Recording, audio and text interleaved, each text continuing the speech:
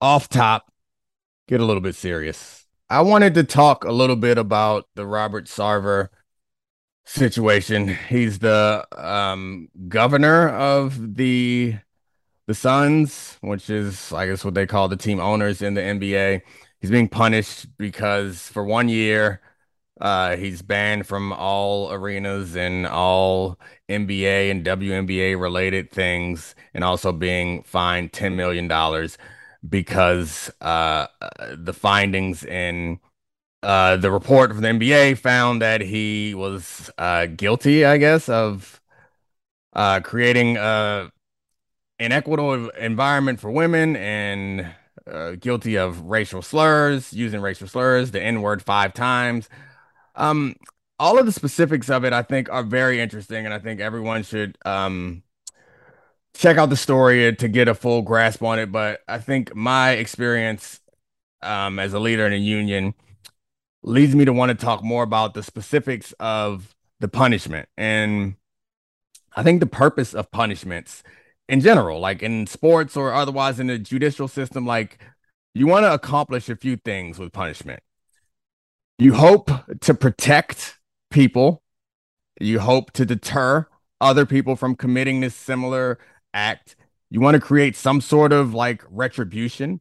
And I guess you also want to like create an opportunity for rehabilitation for the guilty party. And the reason why this particular punishment to me falls short is one, first of all, the way this is set up, it's Adam Silver works for the owners, and the NBA is run by the owners. Adam Silver is frankly the same as Roger Goodell. He's a bit of a manager for the owners who own the league.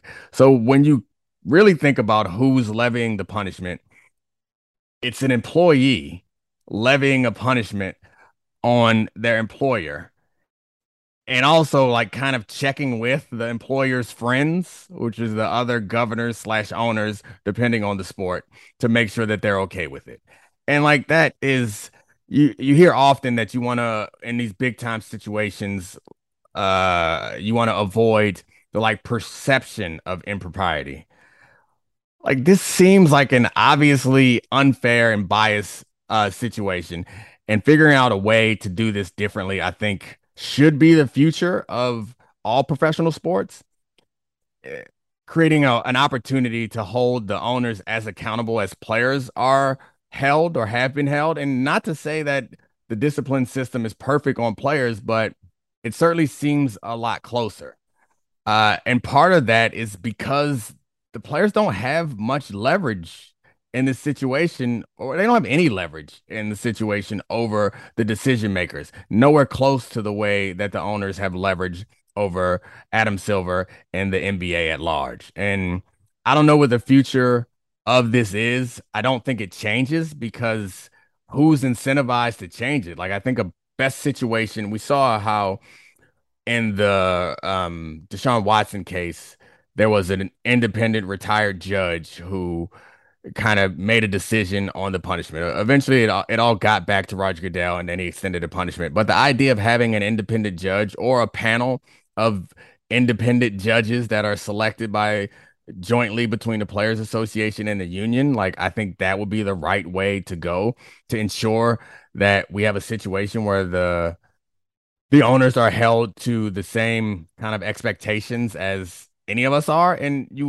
I would actually believe, I was gonna say I would argue, but I do believe that the owners should be held to an even higher standard, particularly within the workplace. In this situation, like there are some, there are lots of benefits that come with owning a basketball team and being a billionaire.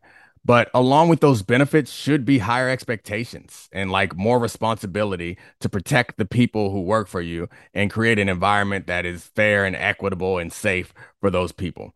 I'm not sure what the employees or former employees of the Suns will do if they're going to attempt to take some sort of legal action, because I think that would be reasonable to point out that they aren't actually being protected, and that 1 year fine is not deterring Robert Sarver, who has been accused. Like these accusations go across decades, and A 1 year suspension and a $10 million fine is not, in my view, a way to deter anybody from doing or to deter these guys from doing these types of things. So I don't know where any of this ends up. I'm not optimistic about this situation changing in any major sports, in part because who's going to change it? Like the players and the CBA do not have the interest or leverage to compromise or sacrifice in order to change the situation, and no one else is going to step in.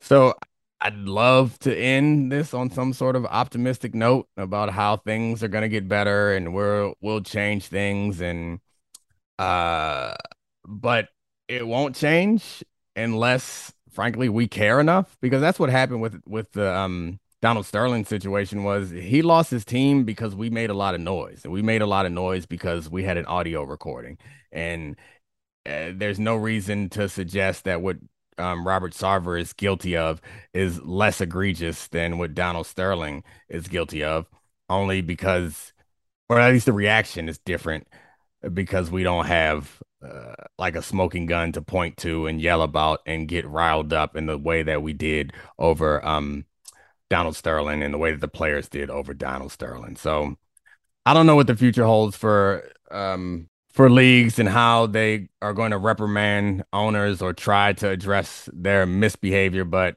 I certainly think that we're not at a good place right now.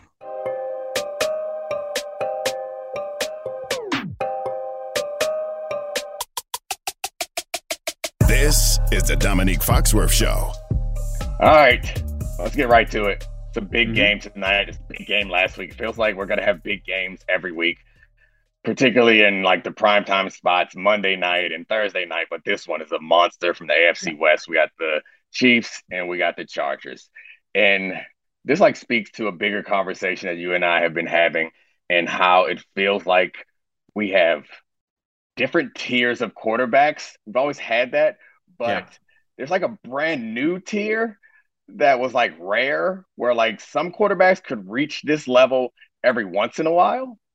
You know, like the best quarterbacks in the league, occasionally they could have a season that was as good as like four guys in the league, 4 or 5 guys in the league have every year. And it feels like it's not an aberration. Like this is the future of the league. You used to be able to win with like a franchise quarterback, like which is like a good guy. There was a guy you could win with. And occasionally a game he'll like put the team on his back or something. But now we have these, I don't know, Mahomes, Herbert, obviously, Jackson. Who else? I mean, I would actually, I almost think the original prototype. Josh Allen, Rodgers. Of course. Josh Allen, Rodgers. Rodgers, yeah. I know Rodgers hasn't won a Super Bowl in a while, but you're right. Rodgers is that guy, but I feel like Rodgers was the last time that it was normal. Yeah. Rodgers was that guy, and we were like, oh, that's the guy in this era. Like before that, it was Peyton Manning. Before that, it was like Dan Marino or John Elway. But and maybe I'm wrong. Maybe this is just like my like messed up perception, but it feels like there's a new level of quarterback in the league. I think there are a few things going on here. One is the way that they're drafting quarterbacks now, and I think a lot of this actually switched with Josh Allen.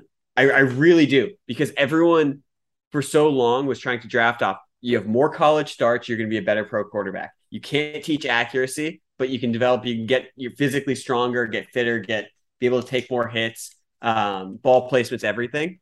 And then something like Josh Allen and Mahomes happened, guys who were objectively underdrafted, but at the time we thought they were reaches because of their college performance. And that's like a paradigm shift where it's like, okay, efficient football is throwing the ball. If we get these freak shows, this arm talent in our building, and we can play high margin, efficient football with freakish talent, that's a better risk for us to take drafting. And that's like the logic that Kyle Shanahan had for drafting Trey Lance. Where I was like, this is a brilliant pick at the time. Cause it's like, we look at some of the other guys, the guys who you say are former franchise quarterbacks who are now like sort of mid-tier franchise quarterbacks, Honda Civic franchise quarterbacks. And those guys, everything needs to be right around them. Nothing needs to be right. Things need to be right. Nothing needs to be perfect around these guys for them to be awesome. Yeah. And when things are perfect around them, they give us a playoff game like we had Yeah. last year between Allen and Mahomes. And so in this particular game, we have two of those guys. We have Mahomes and we have Herbert. And I think the Mm-hmm. the first question is, how do you slow down either guy, or can you slow down either guy? And if one of them can be slowed down, which one will it be? And it's weird because I think that the Los Angeles Chargers have the personnel Yes. to give Patrick Mahomes trouble. But I still kind of feel like Patrick Mahomes is going to win, because it's like part of this is the way that people are thinking about quarterbacks and the way that people are drafting. But another part of it is about analytics coming into the game. And here's where it's pretty early to like stumble across the big thought of the week, but or the big thought of the show, which we've been lucky enough to stumble across a few of them each time or each show. But the one that kind of comes to mind for me right now is that the rule changes kind of have, in the same way that we have rule changes change the way that basketball works. The rule changes in football have changed the way this game works. But football, the big idea, I guess, to me is that analytics has entered every sport Yes. in in our country, every popular sport that we watch, and it's made all of them worse and less interesting. Like Yeah. basketball is a little less interesting because everyone kind of plays the same way. And that's not completely fair. There's a couple like aberrations, and you're seeing special players that allow their team to do things slightly differently. But by and large, everyone's like threes and layups, and basketball junkies kind of hate how it's gotten boring. In baseball, we don't have to get into that. Oh my God, Obviously, baseball's so bad now. yeah, the shifts and all that stuff, and the home runs and strikeouts, like the stats around baseball, like how often people used to strike out, rather how often, rather, or compared to how often they strike out now, and base runners, and like the exciting parts of the game are out. But football, and I think it's in part because of the complexity of the game, analytics has made it more interesting. Like there's more diversity, even though everyone feels like there's a variation of the Shanahan zone running scheme. It's not true. It's not everyone. And there's so much you can do in this game. There's so many different ways you can win.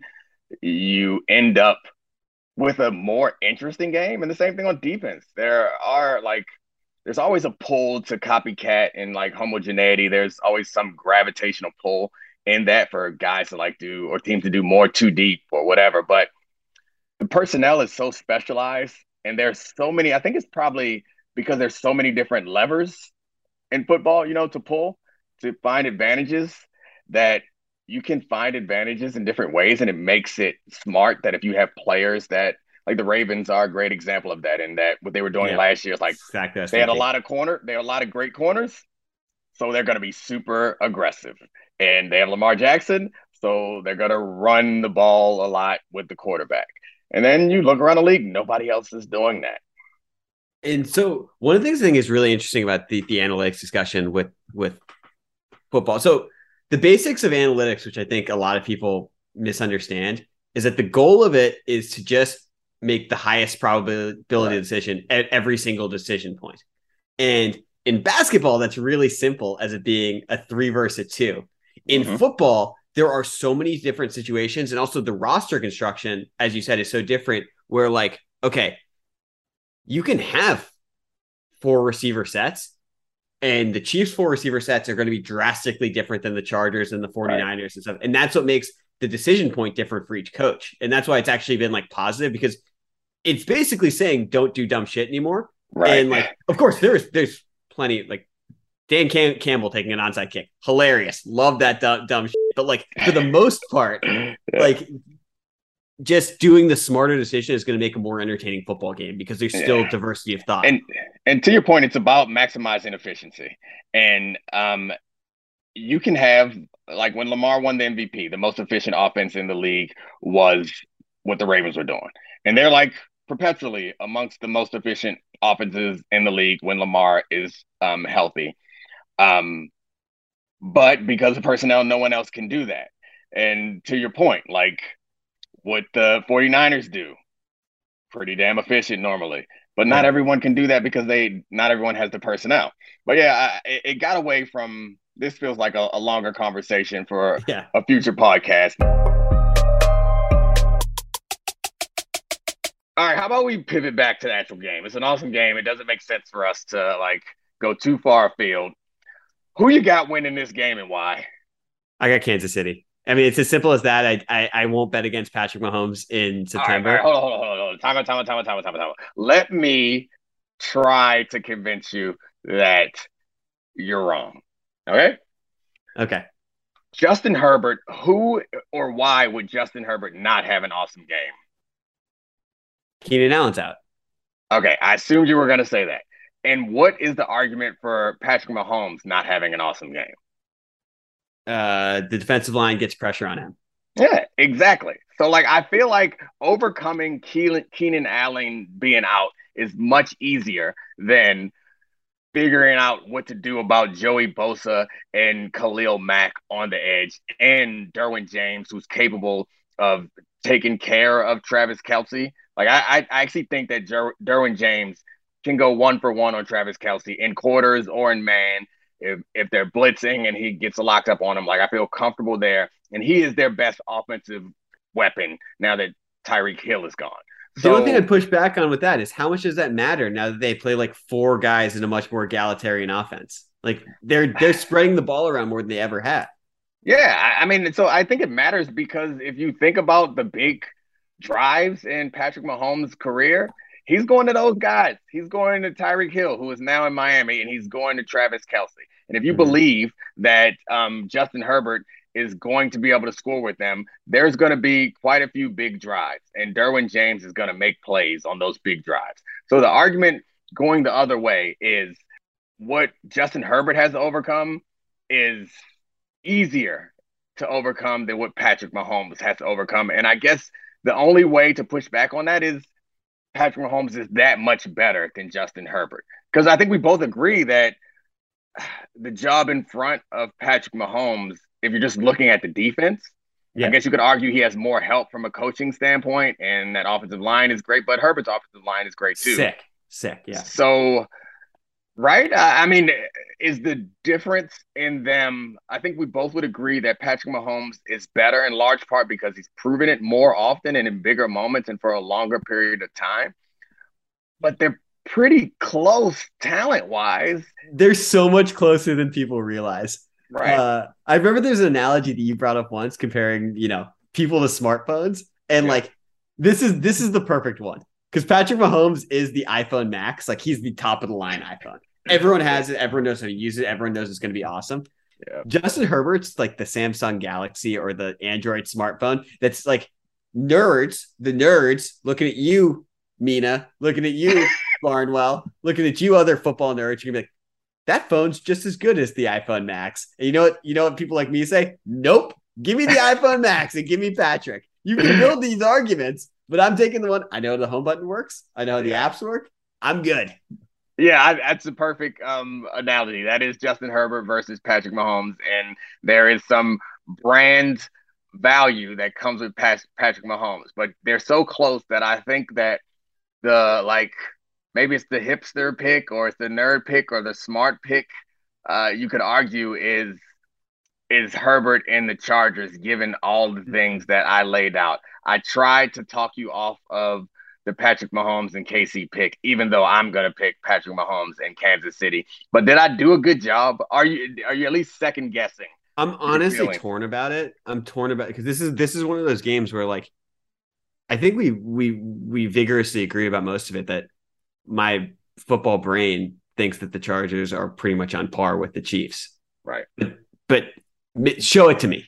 Get the win first. Show it to me and I'll start to believe. All right, here's a different question that I think we don't ask very often in sports media, but let's be honest, it happens. Who do you want to win? Like we try to pretend like we're impartial, and there's some games that I don't know who I want to win until I start watching them. But you have I got to be honest. The reason why I'm trying to talk myself out of Patrick Mahomes' pick is I kind of want Patrick to win. I like Patrick and the story around him. There's no reason to dislike Justin Herbert. I don't dislike Justin Herbert. I want him to do well also, but I don't want to deal with the storylines of we're passing the torch or he's neck and neck. Even though I know it's true, I don't want to hear it. I want to continue to ride on with Patrick Mahomes being the greatest quarterback in the history of ever. This is so funny because I feel the same way. It's like I end up rooting for greatness because I want to be around to have seen it. And I'm like, that's the thing is like, I want Patrick to keep climbing so I can be like, oh, I saw him, slay this dragon, this dragon, and how sick he's going to be. The other side of that, though, is, what's cooler than one Patrick Mahomes? Yeah. Two Patrick Mahomes. And if he wins this game in primetime, like Justin Herbert can actually become famous. Like he's the best quarterback who's not actually famous. Granted, it'll be on Amazon Prime and no old people will know how to find it or watch that game, but it would still be a big deal. The kind of who you're rooting for thing, like it got tested last year was weird in that playoff game between Mahomes and Allen. Is like I kind of felt myself again root for Mahomes for those same reasons. And then the way the game ended, I felt so sad for Josh Allen. I was like, was I actually rooting for Josh Allen? Yeah. It's a weird emotional experience, but if we are going to suck emotion out of any segment, it has to be the next one. We're going to do some betting. Teach me how to bet, or am I going to teach you how to bet? I don't know. Now let's talk about the play of the week. The pressure to follow up Hypnotic and Cognac weighing heavy on the team. Hypnotic was in the cup, blue, and ready for the play. And boom, Añejo Tequila came in with a smooth assist to Hypnotic's tropical fruit finish. Shaken, strained, poured. It was green and good. The play-making splash shifted the tempo. Another great cocktail from the Hypnotic team. Every season is Hypnotic and Tequila season. Hypnotic Liqueur. Barnstown, Kentucky, 17% alcohol by volume. Hypnotic reminds you to think wisely, drink wisely. This show is sponsored by BetterHelp. We all carry around different stressors. I do, you do, we all do, big, small. And when we keep them bottled up, as I sometimes have had happen in the past, it can start to affect us negatively. Therapy is a safe space to get things off your chest and to figure out how to work through whatever's weighing you down. It's helpful for learning positive coping skills and how to set boundaries. It empowers you to be the best version of yourself. It isn't just for those who have experienced major trauma.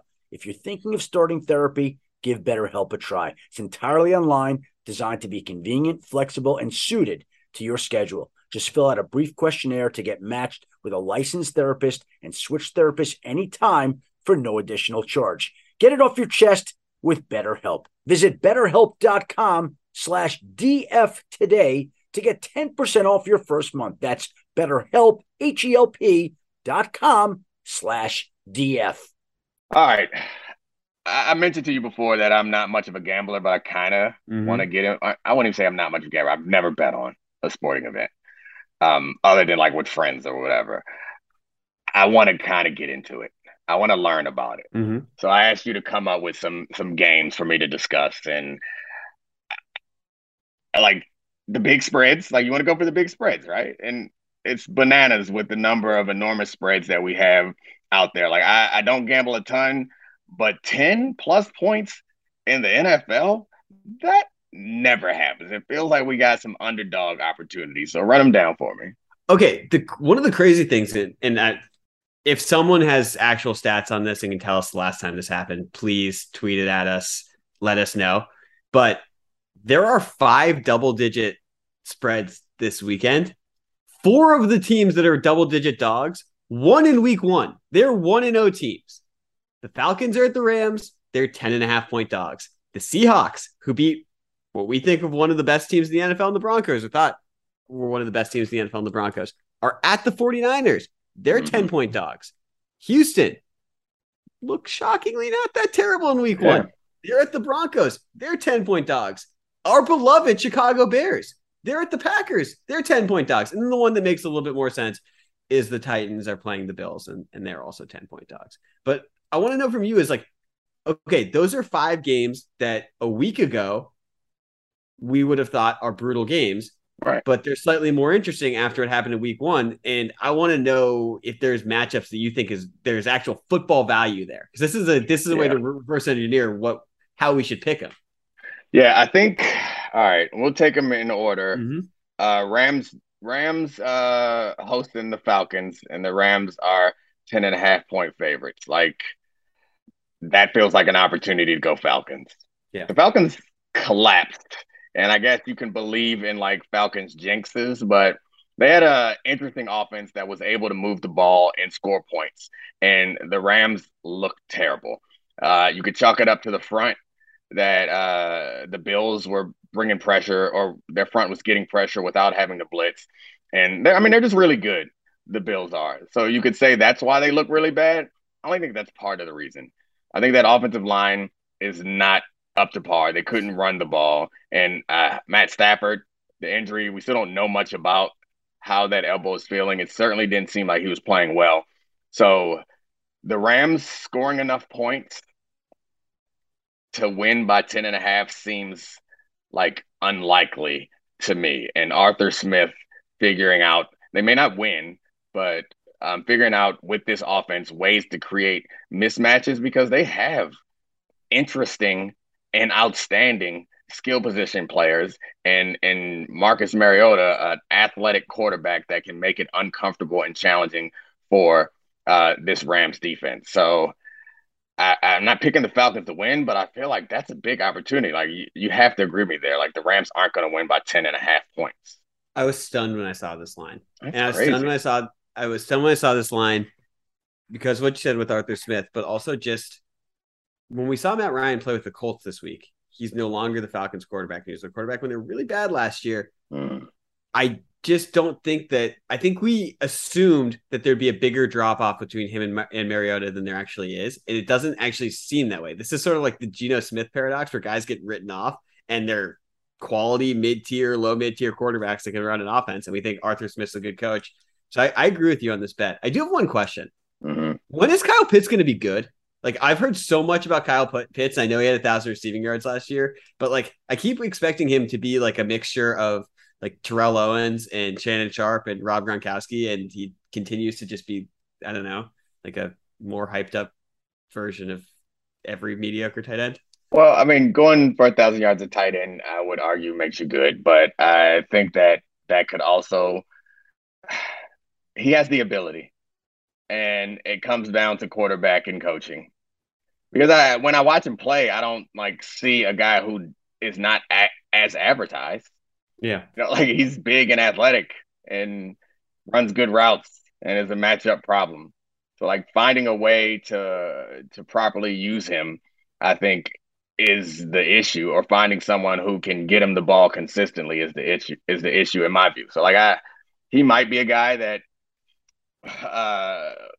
will end up on another team with another quarterback and another coach, and then we'll be like, hey, that guy was really good. But I think Arthur Smith figures it out. They have the right or they don't have the right quarterback just yet, but I think this might be the year that you'll. I mean, it's only the second year, though. I know. I'm totally overreacting. And also, I'm really overreacting to week 1. This is a classic fantasy football overreaction. Like, you were supposed to be Travis Kelce. I wanted more from you. He might still be. Yeah. So yeah, I think we got some money there. We could win a little something there. Then we got Seahawks at Niners. The Seahawks are not as good as the final score of that game suggested. And the 49ers are not as bad as the final score of that game suggested. But I am shocked that they are 10-point favorites. So the Seahawks won in part because Nathaniel Hackett kind of struggled with game management throughout the course of the game and at the end of the game. But what it really comes down to is them turning the ball over in the red zone twice in the second half. Like, that was it. The Seahawks defense played pretty well, but they weren't dominating. The Broncos were able to move the ball and should have had a lot more points. And red zone defense tends to be something that is a team is not like particularly good at it. Like, there's like levels of good, but it also feels like something a lot like turnovers that can be a little bit random. Mhm. And yeah, and like having it was on the one twice. Like those plays could have easily gone the other way. That's 14 more points, and the game isn't close. So I guess I see why the line setters do not see the Seahawks as someone who can be close, but 49ers game. They didn't look good either. Like there's no reason to believe in them. Like I feel like I don't want to make a prediction here, but as I'm learning how to bet, I kind of feel like I have to just to find out. And We can stay away. This is a stay away for me. I agree, but no. We're betting them all because we're not actually betting any of them unless you That's are. fair. That's fair. I mean, if I would probably stay away from this, but again, I think I'd go with the underdog. They're, they're going to slow the game down because that's what they want to do anyway. So This is where we're going to disagree, and this is where my Kyle Shanahan thing. So I have a dog, great dog, but like, okay, say my lovely dog peed on Dobby. the carpet. Dobby, say he peed on the carpet. Normally, I'd be pissed, but if it was like a hellacious thunderstorm, a monsoon, and he peed on the carpet, I'd be like, you know what? Got to toss that one out. That thunderstorm, that monsoon was scary. And metaphorically, Kyle Shanahan and Trey Lance peed on the carpet last week. And I'm like, you know what, guys? You'll never have to play in that rain again. I've gone through the stages of grieving because I want to believe in that team. And I'm going to disagree because, like, I don't actually think the Seahawks are good. I don't think that Geno Smith's going to complete 82% of his passes again. I think that Kyle Shanahan at home is gonna run the ball. Like they're gonna start Jeff Wilson. They aren't gonna be depending on Eli Wilson or Elijah Mitchell, who's gonna be taken out in the middle of the game. You know what? I'm pinned into a corner. I'll take 49ers minus 10. Why not? Okay. Yeah. All right. Well, we'll just have to differ on this. I think generally that's just so big for It's NFL such teams. a big line. NFL teams that we say are bad, like the skill level difference between the players on either side is still minuscule. But the only thing I push back on is like we just went through how the Seahawks actually should have lost by 14 points. Right. And we don't think that the Broncos played a particularly good game at all, and they still should have won by 14 plus points. Yeah, if this was a 5, 6, maybe even 7 point spread, I'd be like, hey, the 49ers are actually a better team. We didn't get a real accurate look at them.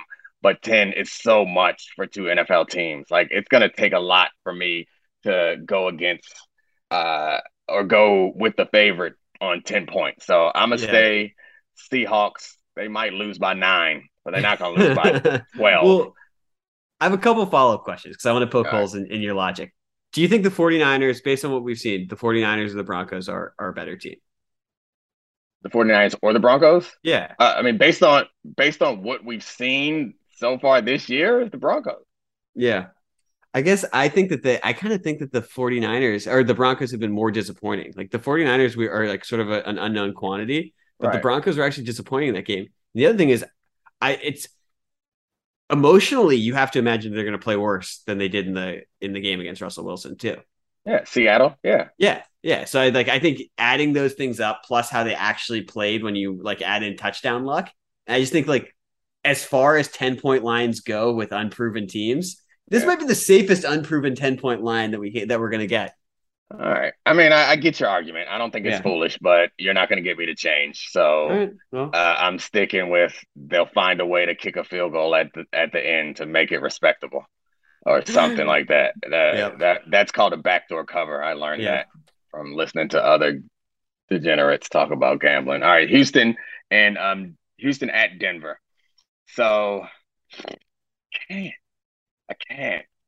I just can't go with a 10-point again. Like I feel like Denver. I'm more prone to say Denver will win. All right, I'm gonna go the other way. I'm going Denver more than 10. Okay, we're gonna disagree again. All right, cool. I think you're neck shaming. You're neck shaming Davis Mills. Davis Mills hasn't been that bad. Yeah, he's just got a memeable neck. I mean, he hasn't been that good either. Like he's conservative. Like, and I guess maybe you need a bunch of turnovers would be your argument to win by more than 10 points, and he's not going to do a whole bunch of that. And their defense is pretty good. Jerry Hughes, who they got from Buffalo, is a monster and is continuing to monster out there. So Yeah, and they got Derek Stingley, who's like one of my favorite players in football because he's an outstanding cornerback, and he was in college, and still seems to be in the NFL pretty damn good. So I get your point, but talk about teams that want to make a statement, and Yeah. that defense is really good. They're at home. They have a statement to make. Russ is not perfect, but I still think he's well above average quarterback. I'm going Broncos. Win by 10? That's I so think you just crazy. So many lizard brained points. me though. You just used my own logic against me where I'm like, now the Broncos are going to be up for this game because they weren't up for the last game. Yeah. And when you give me the narrative structure, I sort of agree Yeah. with that. I still think I This think is 10 how they points make their is money is 10 points is too suckers much. like us fall for the narrative structure. That's And right. that's what makes us believe, yeah, the Broncos. I'm not doing it. I'm staying Texans underdog. I'm gonna stick with the same logic that I used in the last game. There we go. All right.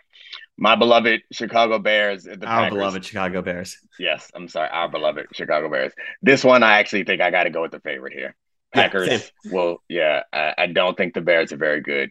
I do think the Packers defense is incredibly talented, and they're not going against Kevin O'Connell and Justin Jefferson. Like I Mm-hmm. think Justin Jefferson deserves a ton of credit for the way he played, but Kevin O'Connell did some really impressive and interesting things to get Justin Jefferson in situations to make really good plays.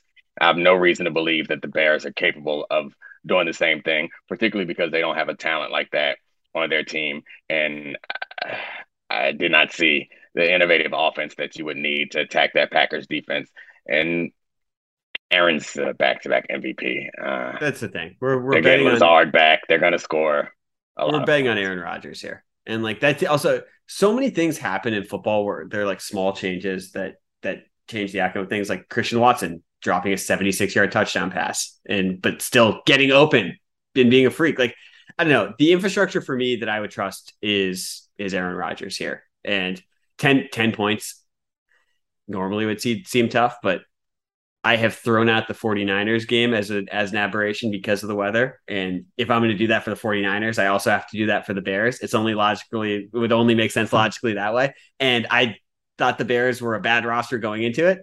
And I thought Justin Fields gamer in the rain, but no, this is not a gamer game. I mean, I think Rodgers is going to run away with this one. I think we're in lockstep on this bet for the first time. All right. We only got one more. Is it the Bills? That's the last one? Bills Titans. Yeah, Bills Titans. Yeah, I'm going Bills. Yeah. Yeah.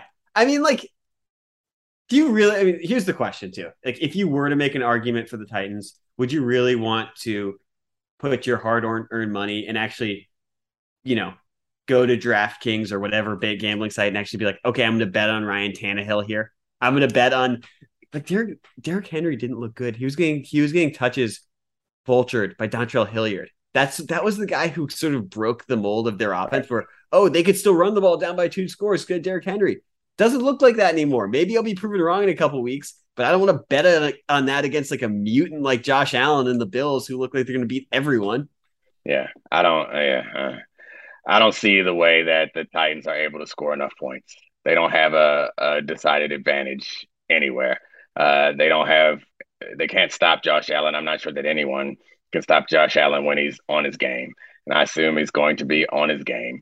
And I don't see advantages for them offensively. I don't see places for them to attack, particularly because that D line of the Bills is very good. The whole front is very good, and the safeties are very good. So, and the one place where you can attack is the receivers, and they traded their game breaker receiver away and drafted a kind of tweener guy to take his spot. So it's hard for me. I this is also a bit of confirmation bias because I mean I thought the Titans were going to fall back this year. Obviously, no one thought they were going to be number one in their number one in AFC again. But I don't know.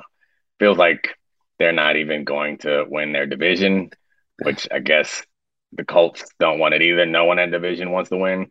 But anyway, this is not a fun game to talk about. But I will take I will give the points in this situation. Yeah, well, and this at least is a fun game theory game because like these big spreads, you at least want to trust the team that's going to score a lot, and like the Bills are going to score a lot in this game. Cool. We disagreed a little bit there.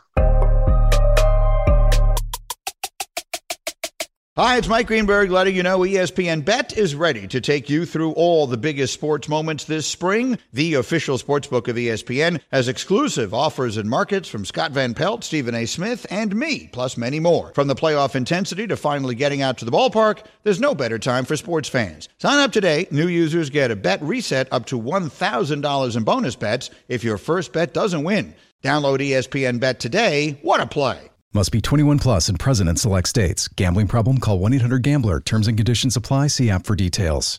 This podcast is proud to be supported by Jets Pizza, the #1 pick in Detroit-style pizza. Why? It's simple. Jets is better. With the thickest, crispiest, cheesiest Detroit-style pizza in the country, there's no competition. Right now, get $5 off any 8-corner pizza with code 8SAVE. That's the number 8, SAVE. Go to jetspizza.com to learn more and find a location near you. Again, try Jet's signature 8-corner pizza and get $5 off with code 8SAVE. That's the number 8, SAVE. Jet's Pizza. Better because it has to be. Dominique, I want to throw some narratives at you. You're a parent. You understand that expectations change. Mm-hmm. Nothing changes faster than expectations in the NFL. We have a week to overreact to everything. And I want to ask you about some expectations that have changed going into week 2. And I'm going to frame this in sort of a parental way. So the first one, everyone knows the kid, complete maniac, but he can like pull it together. He can Eddie Haskell it. He can charm you for like a dinner when you have people over. You're like, don't be a jerk, but you know they're not reformed. In NFL terms, who played well last week, but you still don't trust? You still know that maniac is inside them. First of all, I know the name Eddie Haskell. I know it's like a TV character, right? But I don't know what show it's from. And you're younger than me. It's like, what is that? Happy Days? I don't know. Leave It to Beaver. Same thing. That's the same as Happy Days, isn't it? Well, I don't even know what the premise of Leave It to Beaver is. Beaver Eddie Haskell? I have no idea. Okay. Well, yeah, I appreciate you appealing to the 70-plus crowd that loves podcasts with your Eddie Haskell. But the answer is the Seattle Seahawks, right? Is that fair? Totally. There are multiple answers here. Who do you got as the team that was fool's goal in week 1? I mean, I've got the Washington Commanders. Oh, your own team? Well, here's the thing. I actually convinced myself to be bullish on their offense over the course of this week. And I was like, ooh, Jahan Dotson, like at the catch point. What a freak. Him and Terry McLaurin. I'm on the Wentz wagon. Brian Robinson is going to be back in week 5. And I was like, you know what? Don't do this. Don't do this. They're going to break your heart. The Lions are favored for the first time on the road in 24 years. And I don't trust them.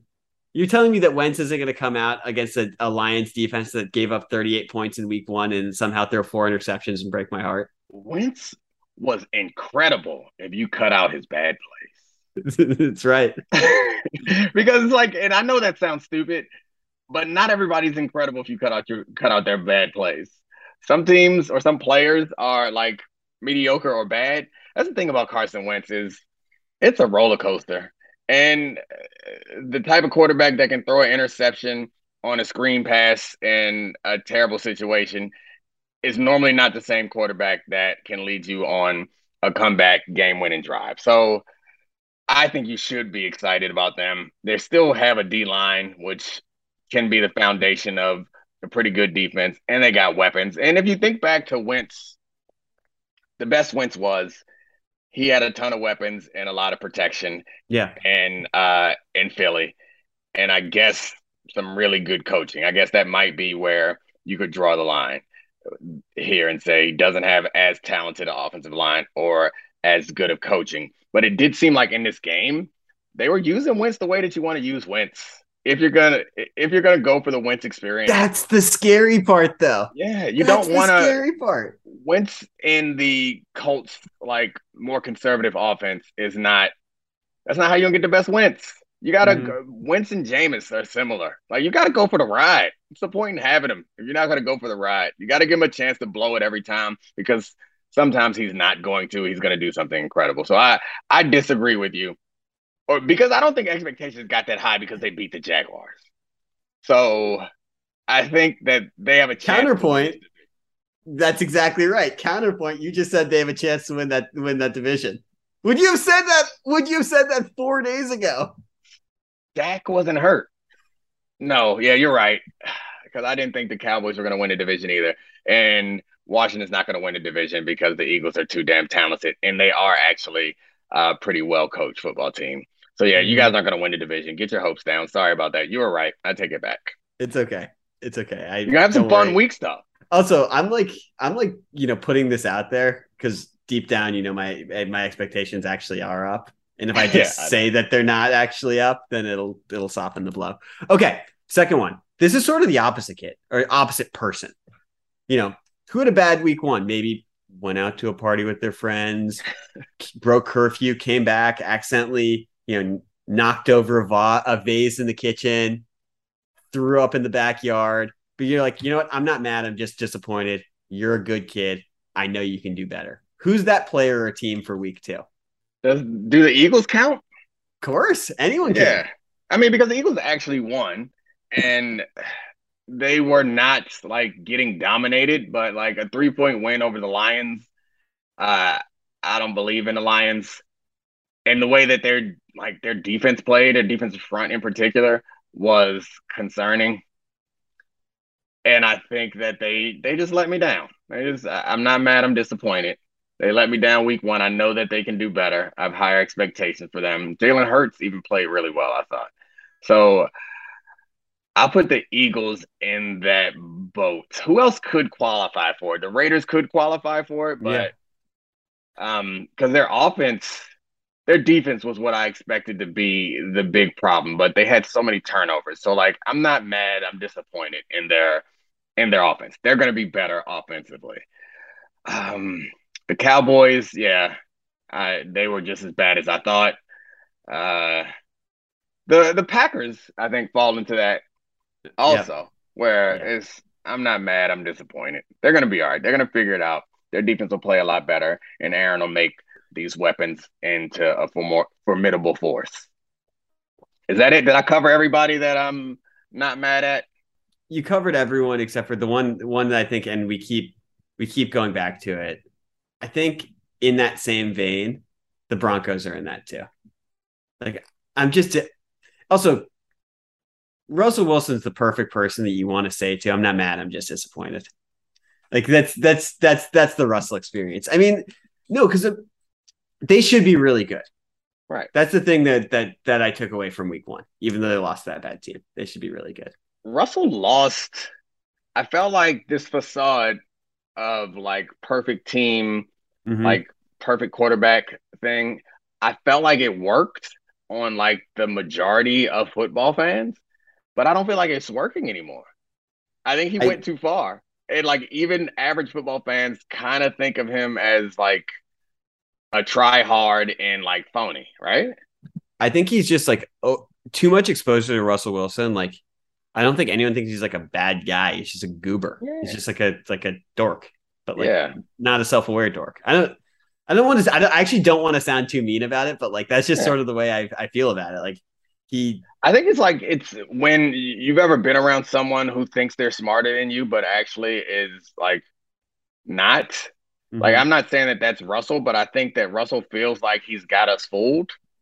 Yeah. And like, maybe we don't know who he actually is, but we know he's not this guy, and it just is like unlikable. I don't know. It's a weird situation because he seems so nice and so likable, but he doesn't seem genuine, which only lasts for so long before. I feel like A-Rod is the only one who can pull that off.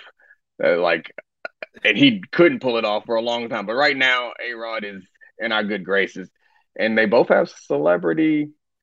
I guess A-Rod's no longer with J-Lo, but I feel like that's what saved his image is the J-Lo romance. I actually, like, I kind of would love your opinion on this too. Like, it was weird watching, and I don't want to hammer the Broncos too much in this. It was weird watching the Monday night game and seeing Russ's ex-teammates go on Twitter and absolutely roast him. Like, that was not normal. That was like, and to your point, I think that's like, that takes away like the shiny veneer of Russell Wilson too, because it's like, who do you trust on if the guy's likable more than the people who spend time with him? Yeah, I mean, it's so many of them too, because I feel Yeah. like it could have helped his image because some of those guys are like generally, well, not anymore actually. I feel like there was a point when Richard Sherman wasn't widely appreciated, but I feel like that shifted some. Obviously, Marshawn is beloved. Um, yeah, and Doug Baldwin never was a guy who people didn't like, and yeah, it's certainly shifted. I don't know. You would have won money from me if you got me to bet like 6, 7 years ago that America would be on the side of the Legion of Boom and not on Russell's side. Yeah.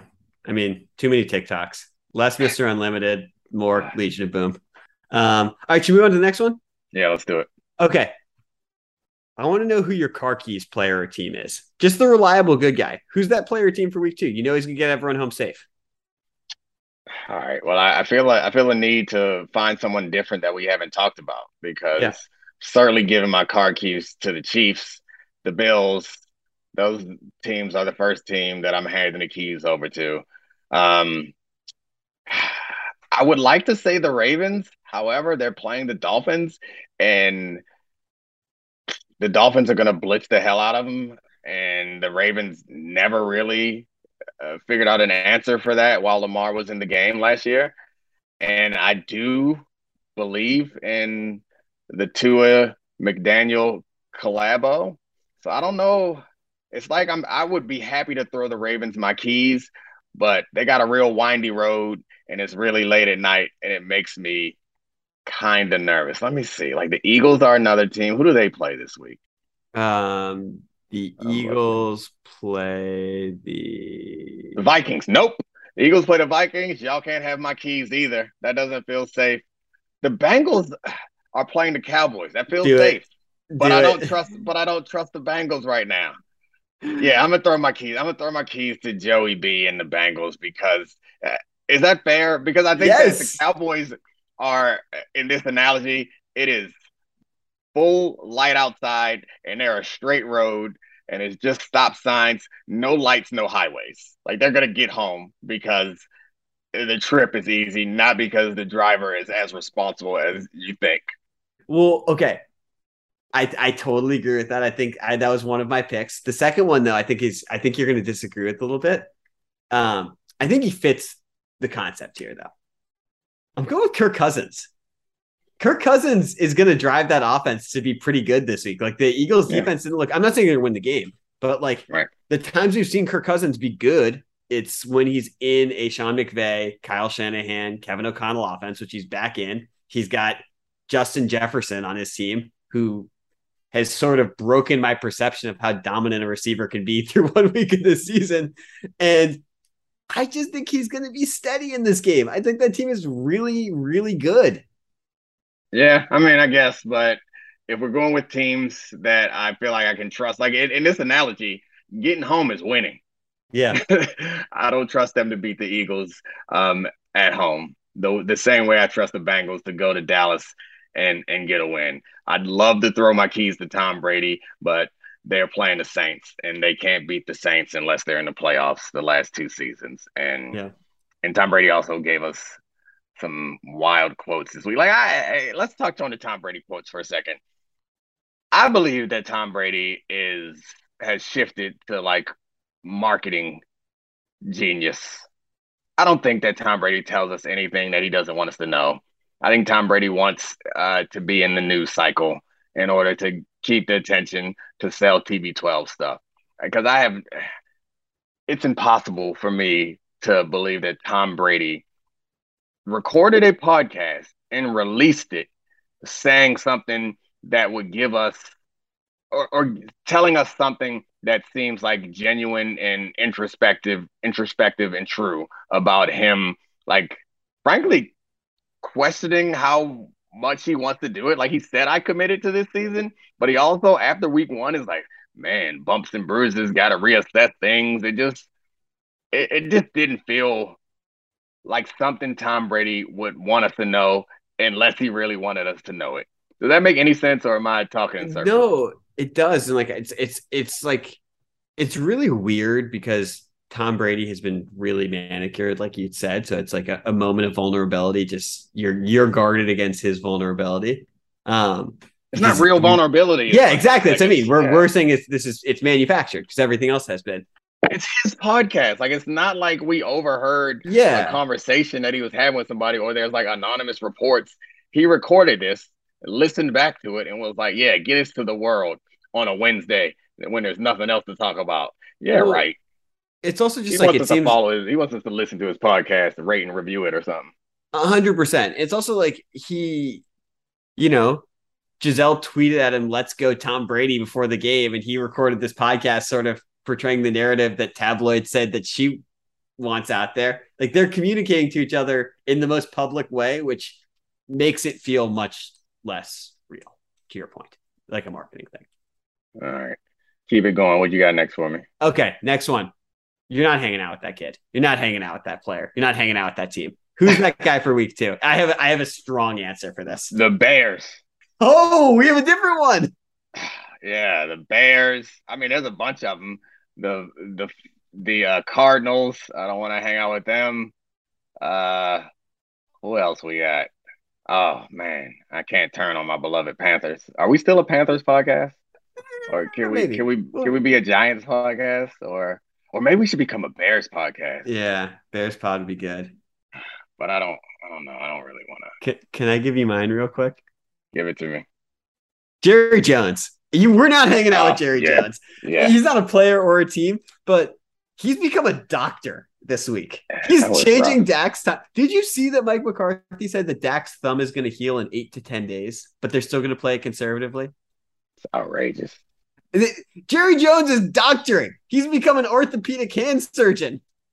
We're not hanging out with Jerry Jones. Yeah, we cannot hang out with Jerry Jones because he doesn't have our best interests at heart. He's concerned about Jerry Jones, not Dak Prescott, and certainly not us. But yeah, I wouldn't hang out with them. I don't know. The Colts make me nervous. I don't trust them anymore. It's a lot, surprisingly. There's one whole game, the Patriots versus the Steelers. Well, I can't do that. I have to trust the Steelers, right? They've proven it year in and year out. Got to trust them. Oh, yeah, and the Patriots haven't? Yeah, this feels like I don't know what this is. This is somebody went bad. They're going through a bad phase, right? Is that it? If we continue with the analogy, it's like they just hit 13 and they're rebelling. And these two teams, like I'll come back to them in a few weeks, but for the next couple of weeks, I'm gonna let them go through this little rebellious phase because TJ Watt not being there seems crippling. And Mitchell Trubisky throwing the football is an issue. And everything about the Pats feels uncomfortable right now. Yeah, with the Patriots, it turns out that having an offensive coordinator, that matters. And, maybe don't spend the most money in the NFL on wide receivers and not even have a number 1 or a number 2. That'd be really look like a bad take from me, saying that the offensive coordinator didn't matter that much. I'm not going to give – there's no apologies coming from me on that one just yet. Give me a couple more weeks, and then maybe I'll accept that I was dead wrong about that. We'll check back and have a victory lap on this one. And the last one, you've charmed me. You can date in my case, hypothetical daughter. Who's the player who can date your hypothetical daughter because of how charmed you were by the performance in week 1? Who was charming? Let's see. A charming team? The Giants. They charmed me. Mm-hmm. I like the Giants. They did charm me. Like, it was a new version of the Giants that made good decisions. Well, Daniel Jones did still fumble and throw interceptions, so he didn't make those great decisions. But generally, I mean, the Giants were one of my picks early in the season to do better, to be much better. And I'm so proud of them because I was the only person to pick them to win, and they actually won. So I'm charmed by them, and they're hosting the Panthers, who are very beatable. So these charming little Giants. Giants. I didn't even mean that, but you know what's ironic is your offensive coordinator take about the Patriots was so bad, but also it's so right about the Giants. Like, the coaching changes, like they have Daboll and Wink, and they're coached really well on offense and defense now. And it's like, wow, this changes everything. Look at you scrappy, charming little underdog. My takes weren't wrong. They let me down. I'm disappointed in them. The takes are right. Just the Patriots are wrong. Mm-hmm. For me, my answer, and this is just mostly to double down on this. It's Justin Jefferson. You sort of like you won me over as a player. You can't. He had almost 200 yards and 2 touchdowns. That's not charming. All right, fine. You don't get to be charming. Charming is like, I don't know. I feel like at least the way you were explaining it is like it feels underdoggy, you know, like a little bit of a. I have an underdog then, who's another receiver who's dominant, but I think he's the underdog for this one. Steph Diggs. Everyone Google the video of Steph Diggs, who would never be allowed to date your daughter. Granted, I'm just the father of a hypothetical daughter, but Steph Diggs, you're actually my winner here. I love him. He's great. Go Terps. He's so funny and interesting and talented and well-dressed. Mm-hmm. You remember when he had like 2 Valentine's Day dates at the same time? Oh, yeah. You don't remember that? No, I do. Man, it's incredible content. Like I'm not much for the social media, but I just decided that I'm going to spend part of this evening scrolling through old Diggs stories on IG, see what he's up to. He's one of the quietest, most interesting receivers in the league. Quiet? Yeah. I think he's much less famous than the other 5 best receivers in the NFL. Yeah. I mean, I guess quiet's not the right word.